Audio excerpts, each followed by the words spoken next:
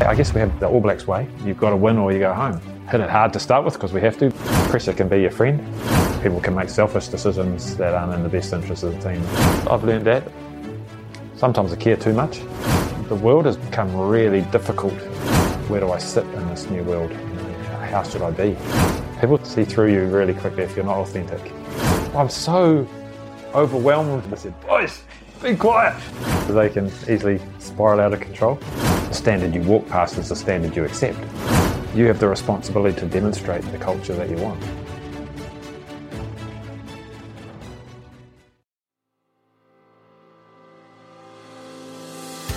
Welcome to Lead on Purpose. I'm James Laughlin, former 7-time world champion musician and now executive coach to global leaders and high performers.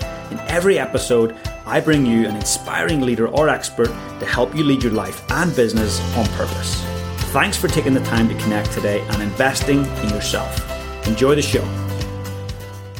We can all agree that one of the greatest teams on the planet of all time is the All Blacks. Look, we've had 2 episodes where we've sat down with Darren Shand, a manager at the All Blacks for 2 decades. This is the 3rd and final episode, and I know many of you have been waiting for this.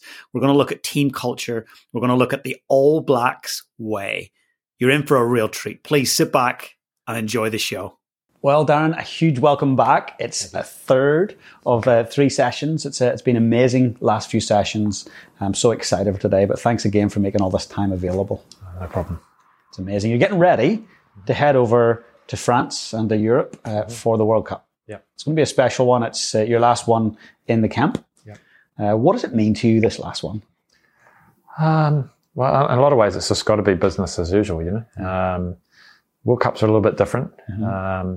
So I just hope the fact I've been through 4 gives me a bit of IP that'll be valuable to the group, you know, because you can anticipate a lot of what's going to happen, having been through a lot.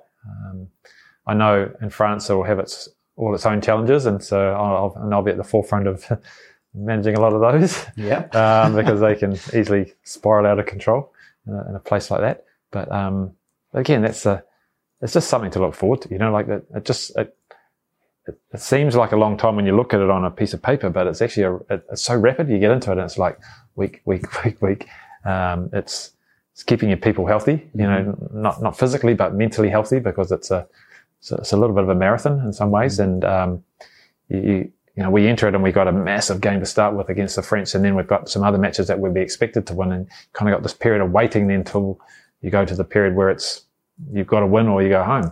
So it's quite a different, you've got to take a different mindset, I guess, into something like that. And, just build slowly, hit it hard to start with because we have to, but then recharge again, reconnect, you know, and almost compartmentalize it so that they become pieces. And you, I guess you always, like when you're rehabbing an athlete or something, you don't want to get too far ahead. It's like, what's the immediate goal? You know, what's this week look like? Let's just nail that. Then, you know, break it down, make it shorter.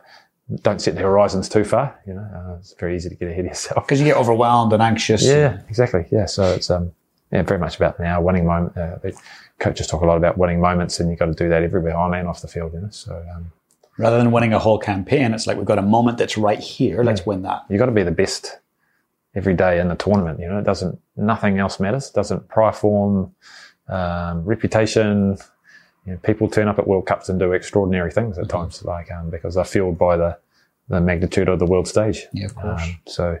You have to be ready for that. We've been caught out with that at times. The French have done that to us in 99 and in 2007. Australia did it to us in 03. So things happen. Yeah, Japan beat South Africa. You know, that was like nobody expected that. Yeah. Right? So that's what happens in World Cups. Yeah. So it all matters, and we get on and you enjoy the different lifestyle that you're going to live, and you make the most of that because it's a rich experience in itself. Okay. So, and we'll be in places that we're not normally to. So getting new experiences and new things to try and well set up to succeed. I love it. It's exciting. In our last episode, we were talking about 2 key things that really shape people, teams, organizations. And those 2 things were leadership and culture. Mm-hmm. Now, arguably anywhere I travel in the world and any company I talk to, any leader, the All Blacks come up in the conversation. Often if I'm delivering a keynote, I would struggle to go through a keynote without mentioning All Blacks culture because it's inspiring. But the one thing that's really different about it is it's been so consistent over a long term. To me, that's high performance. You're doing something above the standard norms over the long term. Yeah. Okay, so let's chat about culture. What's happened to the culture over the last 20 years? And what shapes culture from your point of view? Oh, it's a never-ending question, isn't it? Like culture's an everyday thing, not a sometimes thing. You know, it's everyday matters, and it can rise and fall pretty quickly. What does rise and fall on? Sorry to interrupt. It's one of those intangibles. Like behaviours can shift it. You know, principles that aren't adhered to, and people walking past things that they would normally not allow you to walk past. You know, suddenly Mr. Complacency's on the shoulder rather than Mr. You know, I've got to get better this week. Independent over dependent, things like that change. You know, we as a staff, you know, we've got a big staff. We can make the players too dependent on us by our actions. You know, and so that shifts the culture. Obviously, people can make selfish decisions that aren't in the best interest of the team, that compromise team, and that shifts culture. Could be the wrong person in the wrong seat on the bus that can shape culture. Might be the most talented, but is you know, deflects from the culture, won't abide by the culture. And so we've had a way. I guess we have the All Blacks way. There's a way of doing it. We say you join us, we don't join you, and that's I guess that's at the essence of it. When you come in, we do it a certain way. And it's not rules per se. No, it's not rules. It's a way. It's a way. Yeah, it's behaviours, it's actions, it's attitudes, and that it's hard to write it down because you feel it. Because it's an intangible, and you see it. It is intangible. Right. Yeah. By example, let's say one of the big things we just talked about rules is that we try not to run a catch-out culture. Okay, we run a catch-up culture. So.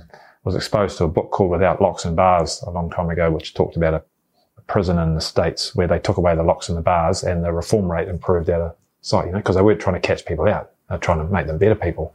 So I think that's always been I guess that's been at the core of it. You know, probably the most talked about part about the All Blacks is the we over me. Yes. And we talked about it in one of those earlier episodes, isn't it? But the notion that we help each other get better, irrespective of who's got the jersey for the week. That's we is above me, you know. There's no I in team. How does that happen? Because ego's huge. We've all got a level of ego. And in professional sport and in business, for whoever's listening on that side, ego's a huge thing.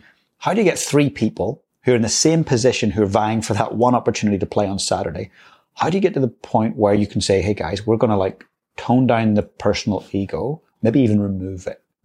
And you're going to be doing everything to make sure the best player gets selected, even if it's not you. Yeah, I think your leaders have to shape and drive that. They've got to demonstrate that they can do that. So if you're one of the three and you're the leader, well, that's your responsibility. That's the All Black way.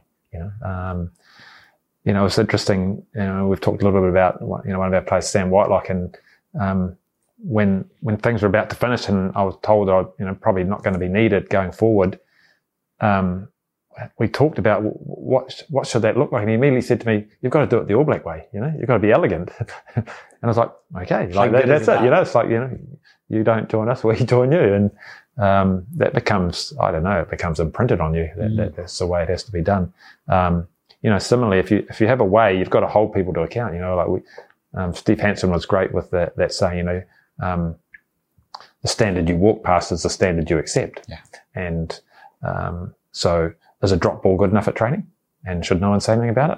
Of course they should, because that's a performance question, you know, and we need better. You can't train like Jane and play like Tarzan, because people won't trust you because they won't know what you're going to get, you know.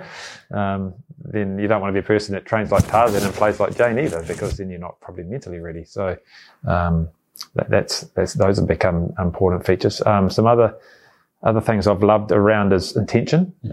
So having a culture where intention is about really taking yourself to a high level. So, like high performance, if you look at the highest end, you've got people like surgeons, pilots or military people where there's decisions that are crucial. So where do we sit on that continuum? Well, probably a good business would maybe a 7 out of 10, you know. A high-performing business, maybe an 8. A world-class, 9. All right, so the context is 100, which is surgeon, you know, like if you asked a surgeon to perform, you want him at 100% every day, you know, because he's got skin in the game. But so how do you intentionally take yourself to that place, even though you're never going to get there? But how do you set up your culture to be at that level, you know? So if you talk about intention there, is it turning up? No, that's very low intention, isn't it? You know, is it just turning up to train? Well, that's not high either. Is it turning up to compete? No, that's not good enough either. Is it training to win? Yes. Is it training to lead? Yes. Is it training to dominate? Like that's intention. That's very high. And so we know in the culture we've got to have a lot of people in that box. You know, we've got to drive people up to that level of expertise. We also know in the culture that we've got to work a lot on the individual, get all the aspects of them as an athlete right, but for the team's benefit, not so much for their benefit. Yes, there'll be some benefit for them. Of course there will be, but in essence, it's about how do we shape them to be the best they can be so that the team succeeds. So if I'm looking at a player individually, we might look at, and this is where language becomes important. They've got certain aspects to the game that they're probably really good at. And we as Kiwis, we tend to take I'm not good at that, so I'm going to work really hard at that. And what we've found over the years is that often if people do that, they do it at the expense of things they're really good at. Yes. And so I remember an example back in the late 2000s where the game changed and suddenly there was a new skill set for our backfield players where they had to catch high ball, and had to jump high and catch it. Like, that was never in the game in the past, like Australian rules really. It was a whole new skill. So those players, typically their strengths would be they're fast, they're evasive, they can beat people one-on-one, and they usually score all the tries. Well, that season they scored no tries and got slow because they spent the whole time just practicing catching high ball. And that's all they did at skills training. You know, it was a really clear example. We've got to get the balance right here. You know, like if you're supposed to run fast, and you can grow that, you know, as well as let's just pick one thing that you can work on and let's see if we can shift that from a strength to something that you're better at. You know, I'll take it from I don't like to use the word weakness, but how can we address that and push it a little higher up the curve? So that's been a really important part of the culture, just really nailing, again, we've talked critical few, but nailing the critical few for each individual but has the team at heart in terms of their role.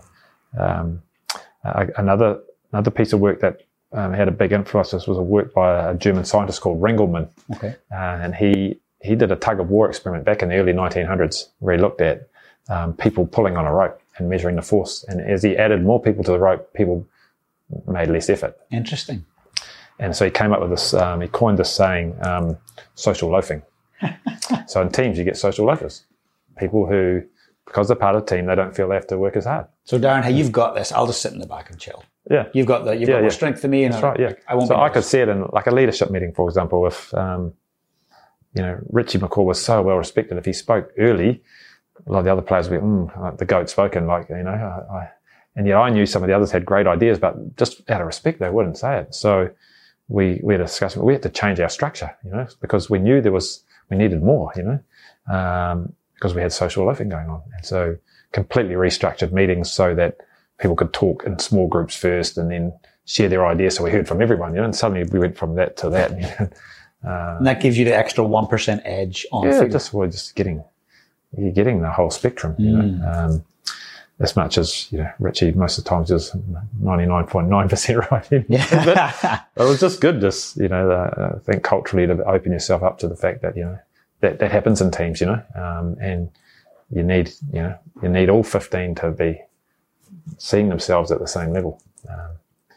So those are probably some of the big factors I've seen sort of over the years that we've really driven, and we use the language about that, to keep the culture where it needs to be. It's something you've got to constantly test to and audit and check on. We use a lot of what the military do a lot is what they call hot debriefing, where they just capture things frequently and just keep churning that cycle of, discuss, agree, execute, review, discuss, and just keep rolling it. So because culture can shift so quickly without you knowing if you don't keep a check on it. So it's one of those things that just constantly probe it. We use a lovely little saying, what are we singing at? What are we humming at? What are we clunking at? As a little audit, from time to time. I love it. You've got your classics, your keep, stop, start, and those types of things. But just little audits like that are really helpful in terms of just keeping it front of mind. And cause sometimes it's a thing you feel, and you've got to keep being quite observational about it and looking and making sure that it's on track. As you might be aware, recently we made the decision to remove all adverts and promotions from the podcast. Why? Well, your listening experience is my priority. So we decided to remove them all, and in return, I've got a very small favour to ask of you. If you enjoy the podcast and the incredible guests that we bring on, can you please follow and subscribe to the podcast on Apple Podcasts or Spotify? Please also leave me a rating and review. The reason this is so important is the more ratings, reviews, and followers I get, the more the show is promoted to other incredible people like you who really get lots of value from the show. So please do that. And also, massive ask, please share this with 3 other people in your life. Share the show with them directly, copy and paste the link.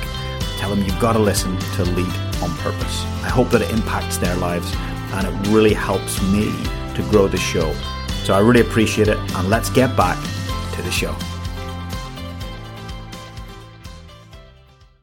Do you think as a team or an organization grows, and they're growing at speed, and let's take it from a business standpoint, do you think there's challenges with culture when a team exponentially grows and multiplies in numbers? Oh yeah, 100%, because it's, in the end, as we found out, we're a small group and we get buy-in and we head on in, don't we? But ultimately, it all falls back on leadership, because you have the responsibility to demonstrate the culture that you want. Yeah. First and foremost, that's it, because you can't hide from the fact that people look to you, and you've been given a position sometimes, and that comes with it. For me, that's first. That's, you're given that, so that's that accountability. You've got to believe in it. 2, you've got to show it, and 3, you've got to hold people to it. So that becomes the essence of good culture. Mm-hmm. And for someone who's maybe starting out as a team or organization, and they're going, okay, we haven't talked about culture, but we've got a passive culture that's kind of starting to create itself. If they were to start going, okay, how do we establish guiding principles for culture? What suggestions might you have for them? Well, I think in the end, you've got to find that one thing that really defines what you're about. And I think every organisation needs that, and it has to be something big. Not necessarily big, but it's got to be something that pulls you, doesn't push you, it pulls you towards it. And that's always been, for us, that's because as I said, we talk about legacy and performance. They become the things that drive that. So the decisions then become, if I talked about, if I had to summarise the All Black culture, it's, self-reliance, decision making under pressure. We need a culture where that's front and centre. So as a starting point, it's going, well, what do we need, and how do we want it to look, and what will that mean for this business, and what is this business really about? At its essence, if you peeled everything back, what does this business do? And that's the starting point, and then you just got to build your layers and decide what it is, keep it simple, and find ways to connect to that purpose. I think there's always got to be something greater than you that pulls you. Yeah. I like that thought of being almost magnetized, pulled towards it, rather than forcing yourself to have to move towards it. Yeah.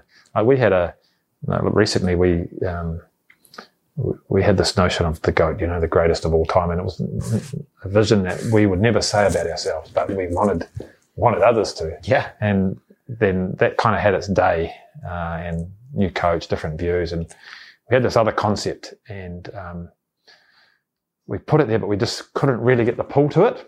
And it's been interesting in the last couple of years, we've sort of kept it there, but we found these other threads that led towards it, and now it's become incredibly without actually saying that, what we've created is actually going to deliver that, Incredible. because we've kept paying attention to it.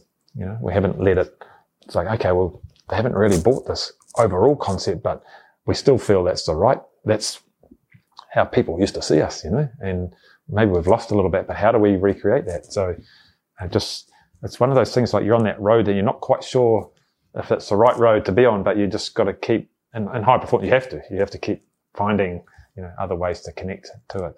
Because we believed in it. Yeah. First and foremost, we believed that was the right way. Maybe it wasn't presented well enough, but now that we've found some other side roads that actually lead to that, it's like, wow, and now it's starting to rumble. It's like the flywheel. It's actually now the water's starting to really drive the wheel, and it's all heading to that. And I think if we're successful this year, people will say that about us, even though we haven't, not even using that word now, because we've had to capture it in a different way. It's incredible. Yeah. And you've been there with the All Blacks for 20 years. When you look back on that, what have you learned about yourself over that time period? Oh, what have I learned about me? I care. Mm-hmm. Yeah, I care a lot for this team. I have massive belief in them. Like, there's not a day where I haven't sat on the bench, which I have the privilege of doing for every game, and not thought we were going to be successful. I very rarely, I think maybe in 250 test matches, maybe one or two times I wasn't sure, but that's self-belief. I just had belief. Yeah. I just always had belief that we'd get there. Yeah. So I'm really disappointed when we don't. Like, wow, not even there. So I've learned that. Sometimes I care too much. Mm-hmm. Yeah. What do you mean by that? Probably just go too hard at something and lose sight of the why, mm-hmm. And put too much pressure on myself to deliver something that actually doesn't matter. Yeah. And so I think, I feel like it's almost like I've started in the trees and now I'm above the trees a lot more than I was before. Like, I still can go into the trees and roll my sleeves up and do the mahi, but more I find my perspective being above and reflective and looking and future focused and consequence based, much more of that, and much more with others, trying to take them from where I was to where I am. So seeing the mistakes I made and seeing those in people and say, well, actually, if I can shortcut that and get them moving quicker through a different path, then that's going to be better for them, because they'll benefit from the errors that I've made, 100%. So that's been a big lesson. Had to learn to be courageous as a leader, to stand up for what I believe in, and the world has become really difficult, with the Me Too revolution. New Zealand rugby was put through the ringer around behaviour of people and things like that. The dealing with all the preconceived biases people have around inclusion and diversity and all of those sorts of things. It's become a really, you get a little bit lost with all of that, because we're dealing with it in a grey phase where it's not normal and we're sort of stuck in between. And so you're constantly battling that. Where do I sit in this new world? And how should I be? Yeah. And I guess because my role is more broad than just the team, and I've got all those issues that float around the game that can impact on us. So what's my perspective on that? How do I see that? How do you get that perspective challenged? Because we talked in a previous episode about blind spots. We've all got things we don't see in ourselves. Yeah. How do you make sure that you have other people out here challenging that and shaping that perspective? I think in the first instance, the key leadership group that I sit in, that has to be the forum where I take those conversations, and they can be, that can be robust. I bet. And it can be challenging. And sometimes you have to use others to help you. It might be that I have to use players who get it that maybe someone else doesn't, and say, well, actually, come on, this conversation's got to go wider here. We've got to look at this through a different lens. I look at the let's be straight up. We'll look at the women's rugby and the men's rugby thing and where we sit relative to the Black Ferns and all that. That's been hard to deal with, because it feels like we've kind of been not put down, but like they've been elevated and we're not used to that. So how does that all work now? Like we love their success, and we both can help each other. But just dealing with some of the past, like we all have these biases and sometimes it's hard to shift. They've had nothing for so long. I'm like, well, unless we give them something for quite a while, it won't change, and it'll just be the same. So we have to do that. But yeah, it's fascinating battles, internal battles, but like I love it. And then what you get the greatest from is seeing some of those things through. This past year we had an idea presented to us around manakitanga, so the act of giving and raising other people, and I just had a feeling that this was a beautiful concept that linked so closely with who we were, and so just taking that into our environment, which was seen as a marketing concept for the mothership versus actually something that was about us, and the person who came up with the creative idea wasn't Māori, so we then got to deal with that whole notion as well. But then now seeing the benches going into 26 communities, incredible. Seeing the impact it has, seeing players say to me, I want to go to that community because that meant something to me. I'm like, wow, like this is about us, Amazing. So yeah, there's always that, I guess there's always, the ocean's not flat and glassy with the sun beaming on it every day, Yeah. And you got to ride the rough days with the bad days. And, again, I go back to that. The 4 agreements for me really helped me and my leadership of just, you got to roll with the punches. There's going to be tough conversations, but don't take it personally. Just keep thinking about the point of this, the outcome of this, and what it means for the team and not for you. Actually, you be more we than me, in terms of how you take it mindset wise. What I also learned that, pressure can be your friend, Pressure is not something to be scared of. Like, walk towards it. Like, I've become way more decisive, I think, used to procrastinate and get anxious and actually just making decisions, but coming from a good place of experience, of having done it, of perhaps bringing others with you in that decision. All those things have really, really helped.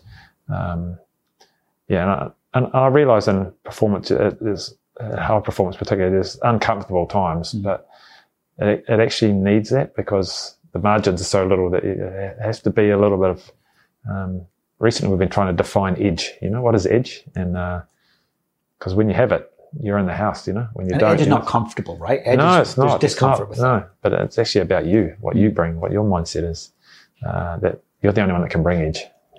It's not, it doesn't float, you can't buy it, So it's created. It is, yeah. And you create it yourself by what you do and how you do things every day. So, gosh, just so many lessons. I'm a different person from when I started, I just saw my role in a certain way, very functionally probably, whereas I kind of see my role more globally now in terms of influence and,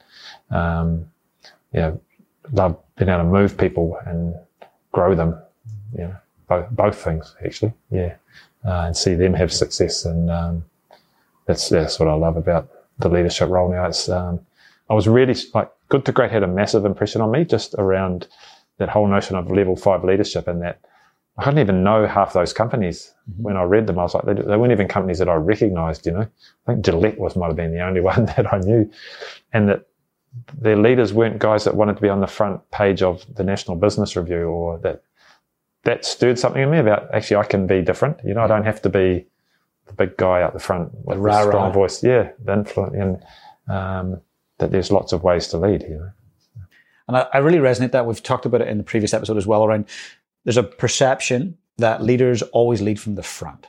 And follow me, I've got this.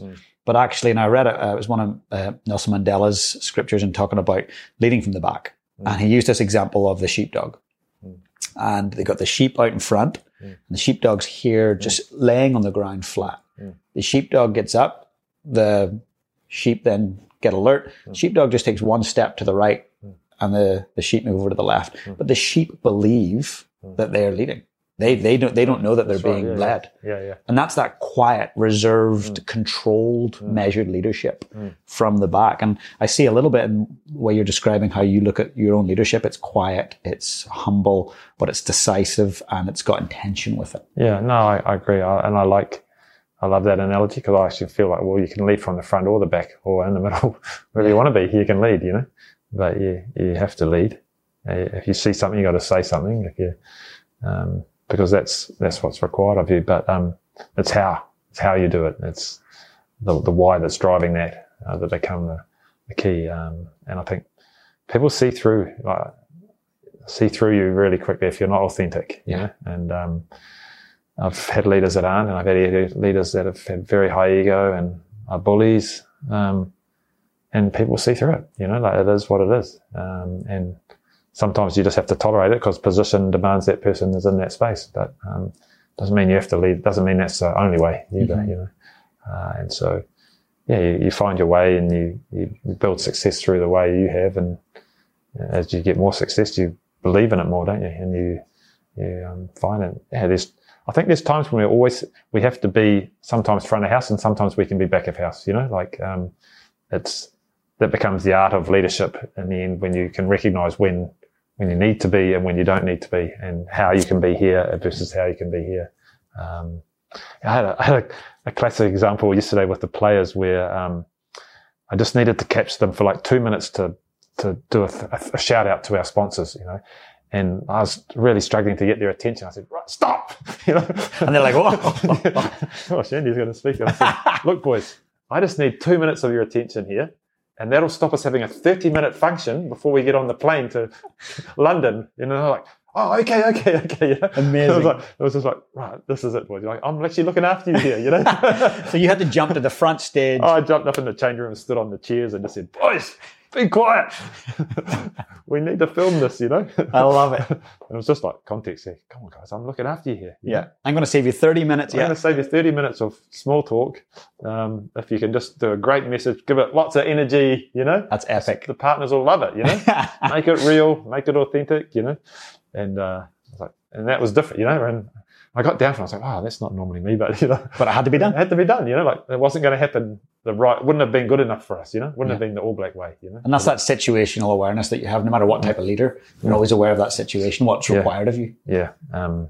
But yeah, it's fascinating. Amazing. And it's funny, like I was thinking the other day, I had to, at the end of every game, we have a circle, and a lot of it's about the game and recognising achievement stuff, but there's always a little bit of logistics and what's happening next day. And every time I stand up there, I never speak well, in front of that group. I'm so overwhelmed, you know what I mean? Yeah. About that. I can go and speak I've spoken in front of 700 people at conferences, been on big, it's easy, I get in that group and it's just, I don't know, it just brings me, it just humbles me, just the fact that I'm standing there.